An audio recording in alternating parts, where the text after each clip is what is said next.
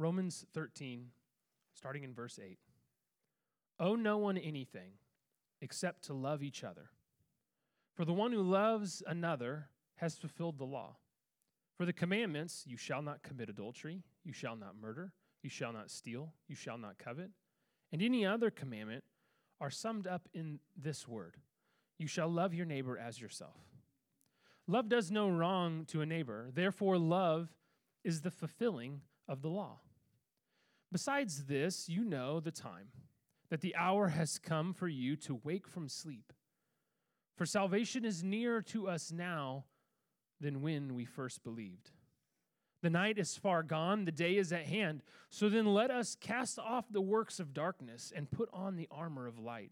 Let us walk properly as in the daytime, not in orgies and drunkenness, not in sexual immorality and sensuality, not in quarreling and jealousy, but put on the Lord Jesus Christ and make no provision for the flesh to gratify its desires. This is the word of the Lord. You can have a seat.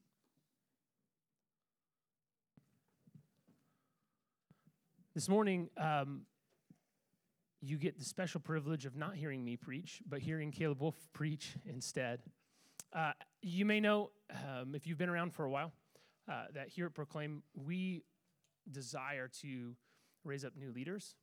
And part of that is raising up men who can preach the word. And so Caleb and I have been working together on this, and he's preached a number of sermons here now at Proclaim, and we continue to give him reps, and he continues to hone those skills for the glory of God, and so we're excited for him to preach again this morning. So I'm going to pray for him, and then we'll hear him preach the word. So let's pray. Lord God, this morning as we come to your word, we pray that you would give us hearts ready to receive what it is that you are wanting to speak to us through it. Lord, I pray that your Spirit would work in and through Caleb, as I know it already has, as he has worked diligently in studying and preparing. I pray, God, that your word would convict us where we need to be convicted, that it would encourage us where we need to be encouraged, and that we would be drawn into love for one another as we consider the love that you have for us. I pray all these things in your name. Amen. Amen. Well, I'm excited to have the opportunity to be here with you guys today discussing the letter of Paul to the Romans, and specifically excited about this passage. As we've been working our way through this book, Cody shared with us that it really has two main ideas: that the gospel shapes what we believe, and that it shapes how we behave. And Paul's been going back and forth kind of between these two main ideas throughout the book, starting with more emphasis on what we believe and moving more toward emphasizing how we behave toward the end, like we now are. Last week, we discussed a passage emphasizing that one way our behavior should be changed by the truth of the gospel is in the way we are subject to the governing authorities in this world. And today's passage really carries on with this theme of how to live practically in light of the gospel. For us, sometimes it's difficult to see the day-to-day practical implications of the gospel, and thus how we interact with others and go about our lives sometimes fails to reflect the beliefs that we hold. The broad implications and the truths themselves are really easy to see and affirm, and are quite often very comforting to us. We've been forgiven, we're under grace, we're a part of God's family through Christ. And that's what Paul has focused most of his letter on up to this point. They're the themes from most of the songs on the Christian radio. They're what stands out to us often when we're having our quiet times. But Paul knows that we're doing ourselves a disservice if we just bask in those truths without applying them to our specific lives. And in today's passage, Paul's going to answer two key questions for us if we desire to really and truly align our behaviors with the gospel that he's presented thus far in Romans. And those two questions are, first, how should we live with others? And second, how should we live before God? See, where those broad truths of the gospel get hard to apply is when we go from speaking in generalities to specifics.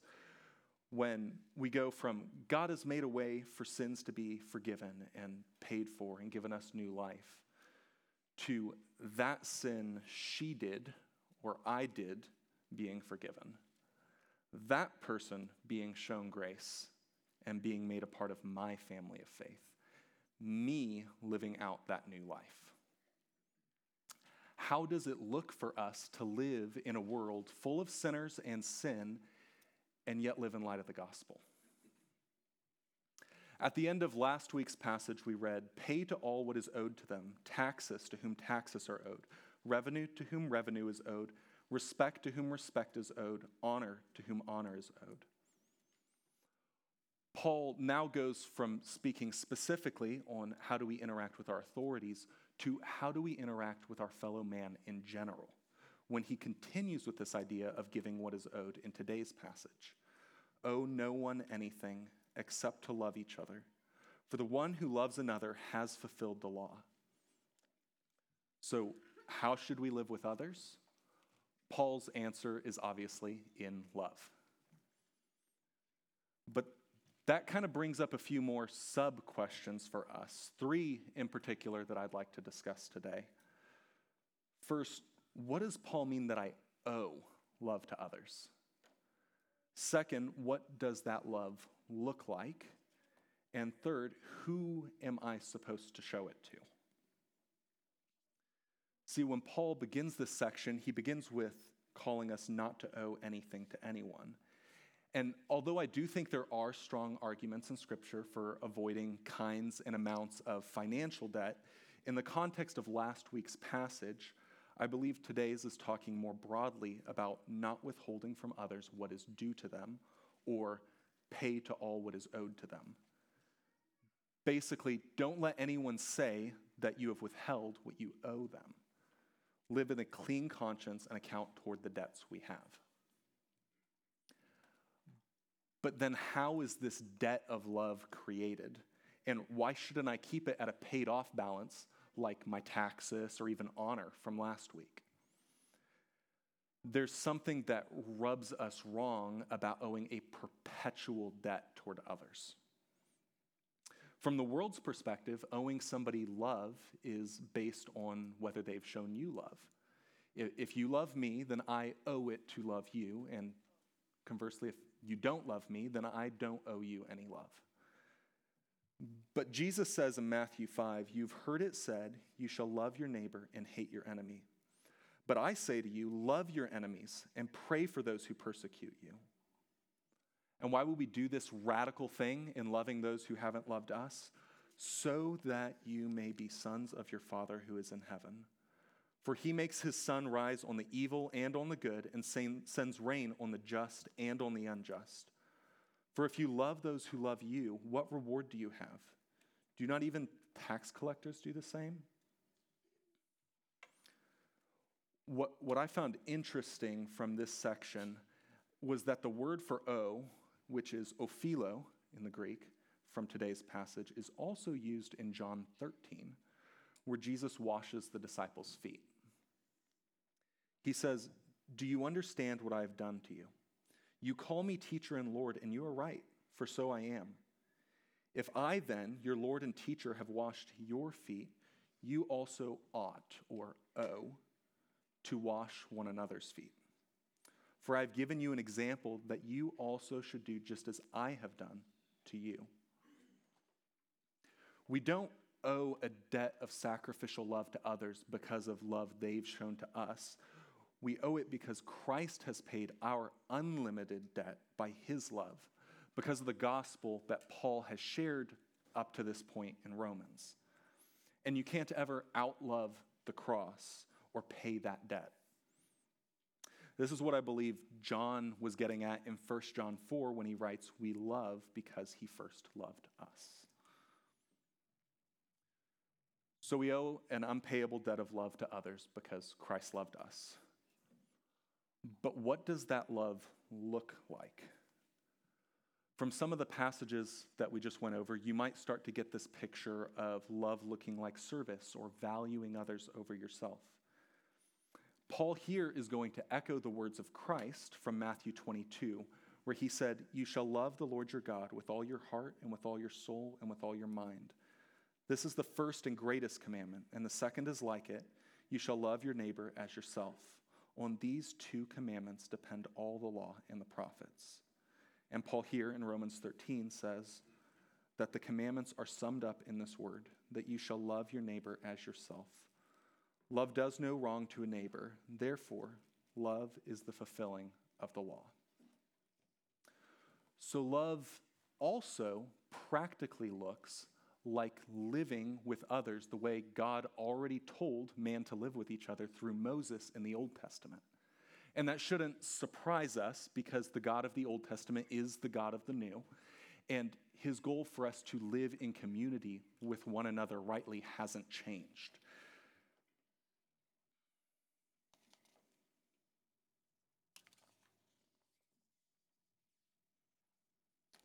Sorry, lost my spot. We don't get to write off these commandments from the Old Testament and not follow God's instructions because we're no longer under the law.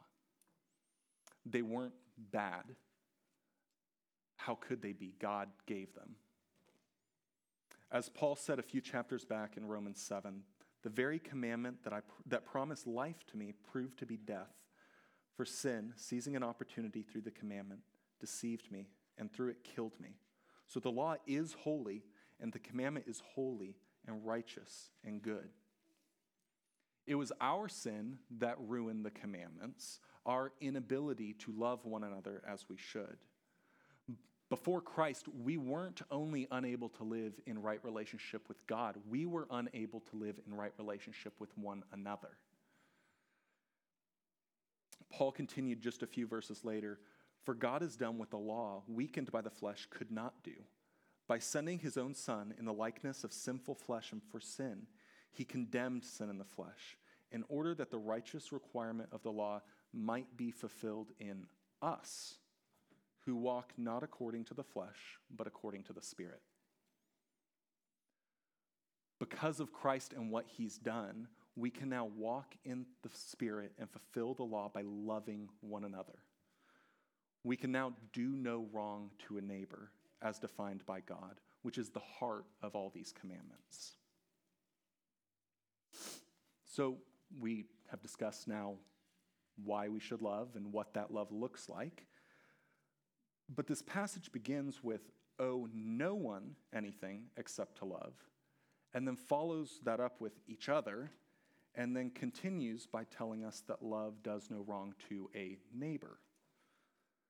This can lead us to wonder, who am I to love, and who is my neighbor? And this echoes the sentiment of the lawyer seeking to justify himself in Luke 10, when Jesus replies with the parable of the Good Samaritan. After sharing that story, which many of you probably know, he says, "Which of these three do you think proved to be a neighbor to the man who fell among the robbers?" And he said, "The one who showed him mercy."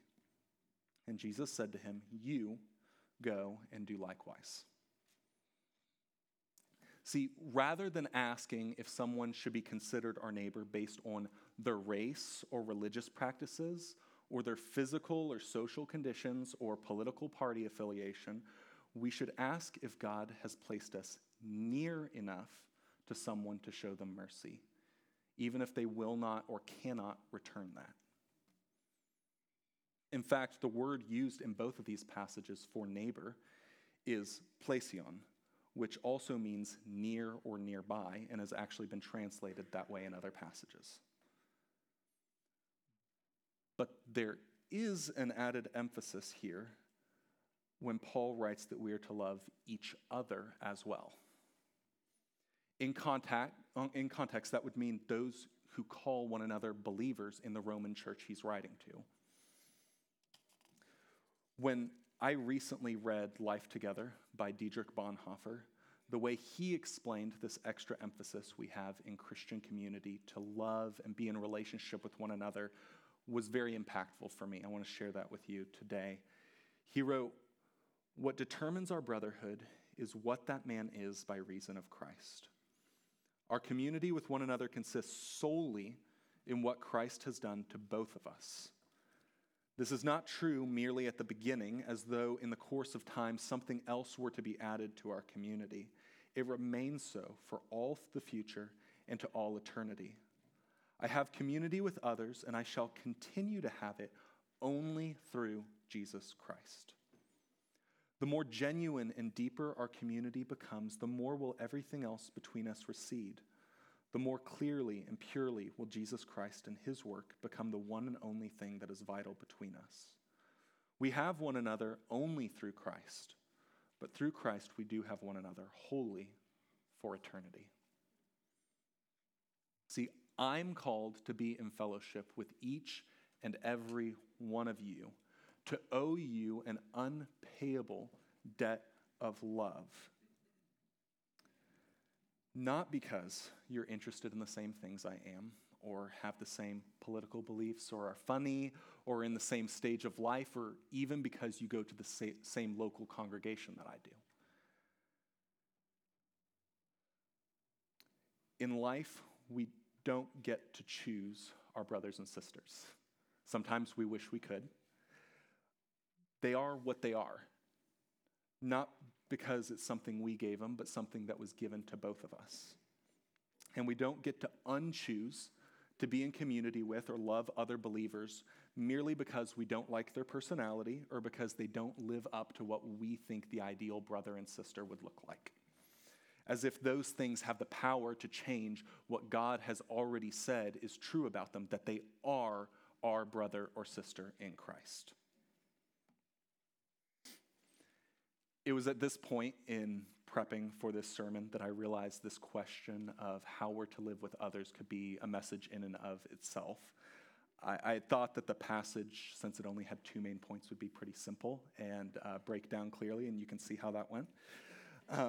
But we're going to move on from how we should live with others to the just as important, if not more important question of how do we live before God?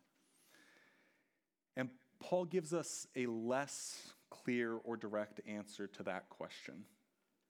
In fact, he gives us 6 different calls to action here. And we're going to put those on the screen. They overlap and repeat themselves and build on each other. So rather than going through each one, we're just going to work our way through the passage and through these different calls like Paul does. So Paul starts this section by making sure we realize it's connected to the last one about living with others when he says, "Besides this, you know." What do we know? The time, that the hour has come for you to wake from sleep. For salvation is nearer to us now than when we first believed. The night is far gone, the day is at hand. Paul is reminding us that each day we wake up, we're a day nearer to our ultimate salvation, a day nearer to the return of Christ. And he calls us out just as he calls out the Roman church. Wake up from sleep. This idea reminds me of the story of the tortoise and the hare we all read in elementary. That we knew we were running a race, we knew we needed to get to the end, and yet we took a nap. And this analogy of a race is used elsewhere as well in 1 Corinthians 9, Galatians 5. And Jesus himself gets at this idea of being prepared and remaining ready for what is coming in the parable of the 10 virgins in Matthew 25. Like I shared at the beginning, how we live our lives before God often does not reflect the gospel. If Christ is coming back and each day it's getting closer, and yet each day I'm slipping more and more into sin, showing less and less love to my brothers and sisters, surrendering my opinions and beliefs to the word and to the gospel less and less. I'm like a runner who was practicing and practicing until I realized that the race is still far off, and started eating junk food on my cheat days and skipping a workout to let myself recover every once in a while until I find myself at a point where I'm no longer capable of running a race. See,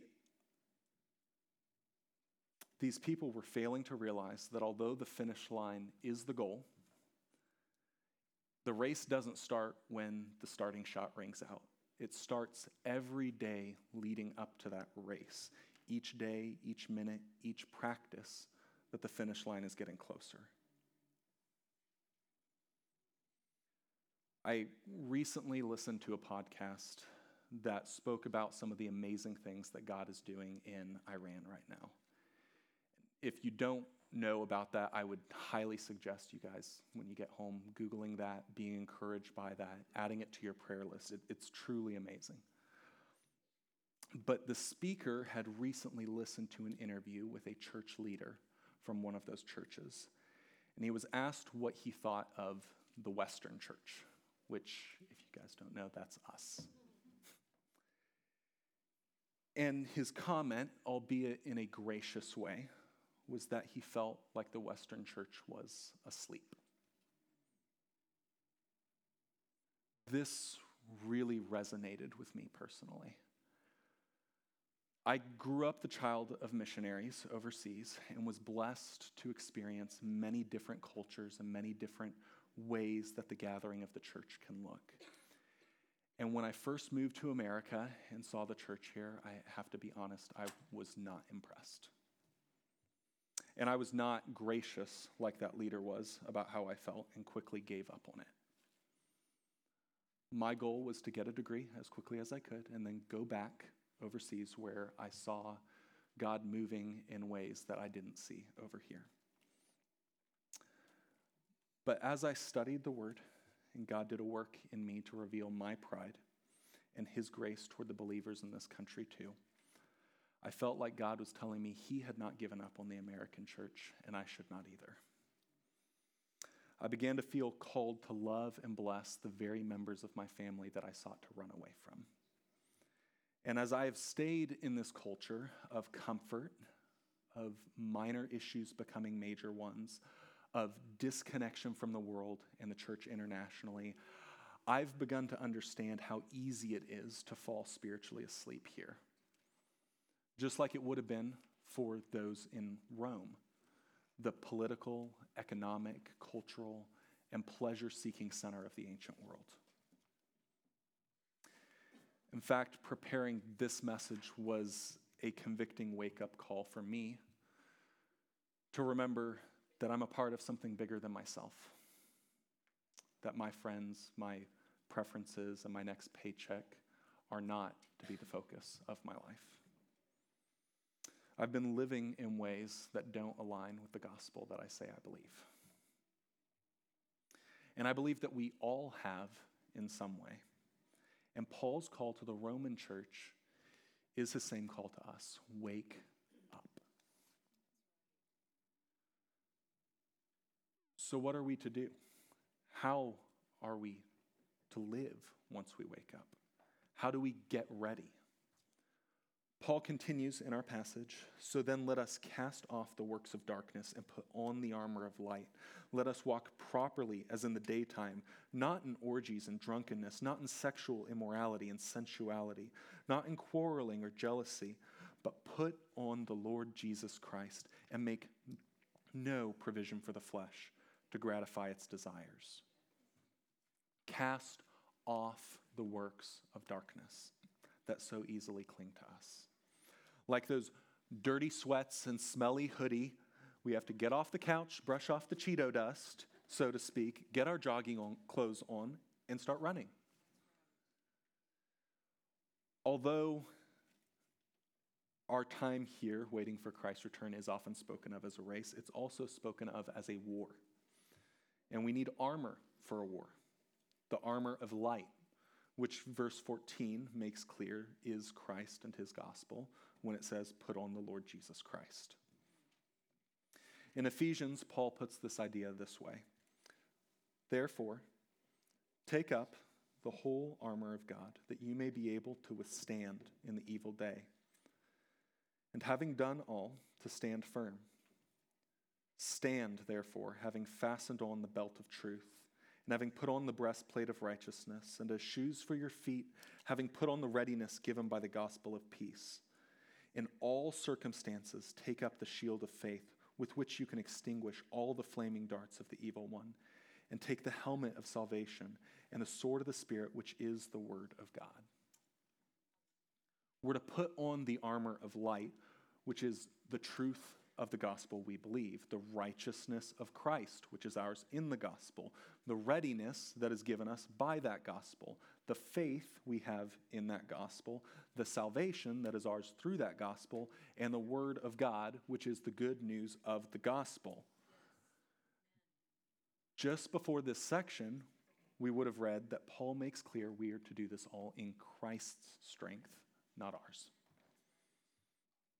We're to put on the protection given to us by the gospel truths we've read about thus far in Romans, not just to know, but to stand in. Not just to appreciate, but to rely upon day by day. We're also to walk properly, as in the daytime. That is, when everyone can see you. We're not to live for ourselves when we're alone or we clock out from work, and then live for God when we're outside of our front doors. Paul tells us to turn the light on, so to speak. So we can't ignore the truth about how we're living does not align with the truths that we say we believe. We're also to make no provision for the flesh to creep in and lull us back to sleep or sideline us. This may look like giving things up that are not in and of themselves bad for others or innately sinful for you. But if they cause you to sin or become apathetic toward what you know God has called you to, they must go. As we read in Romans 8, for if you live according to the flesh, you will die.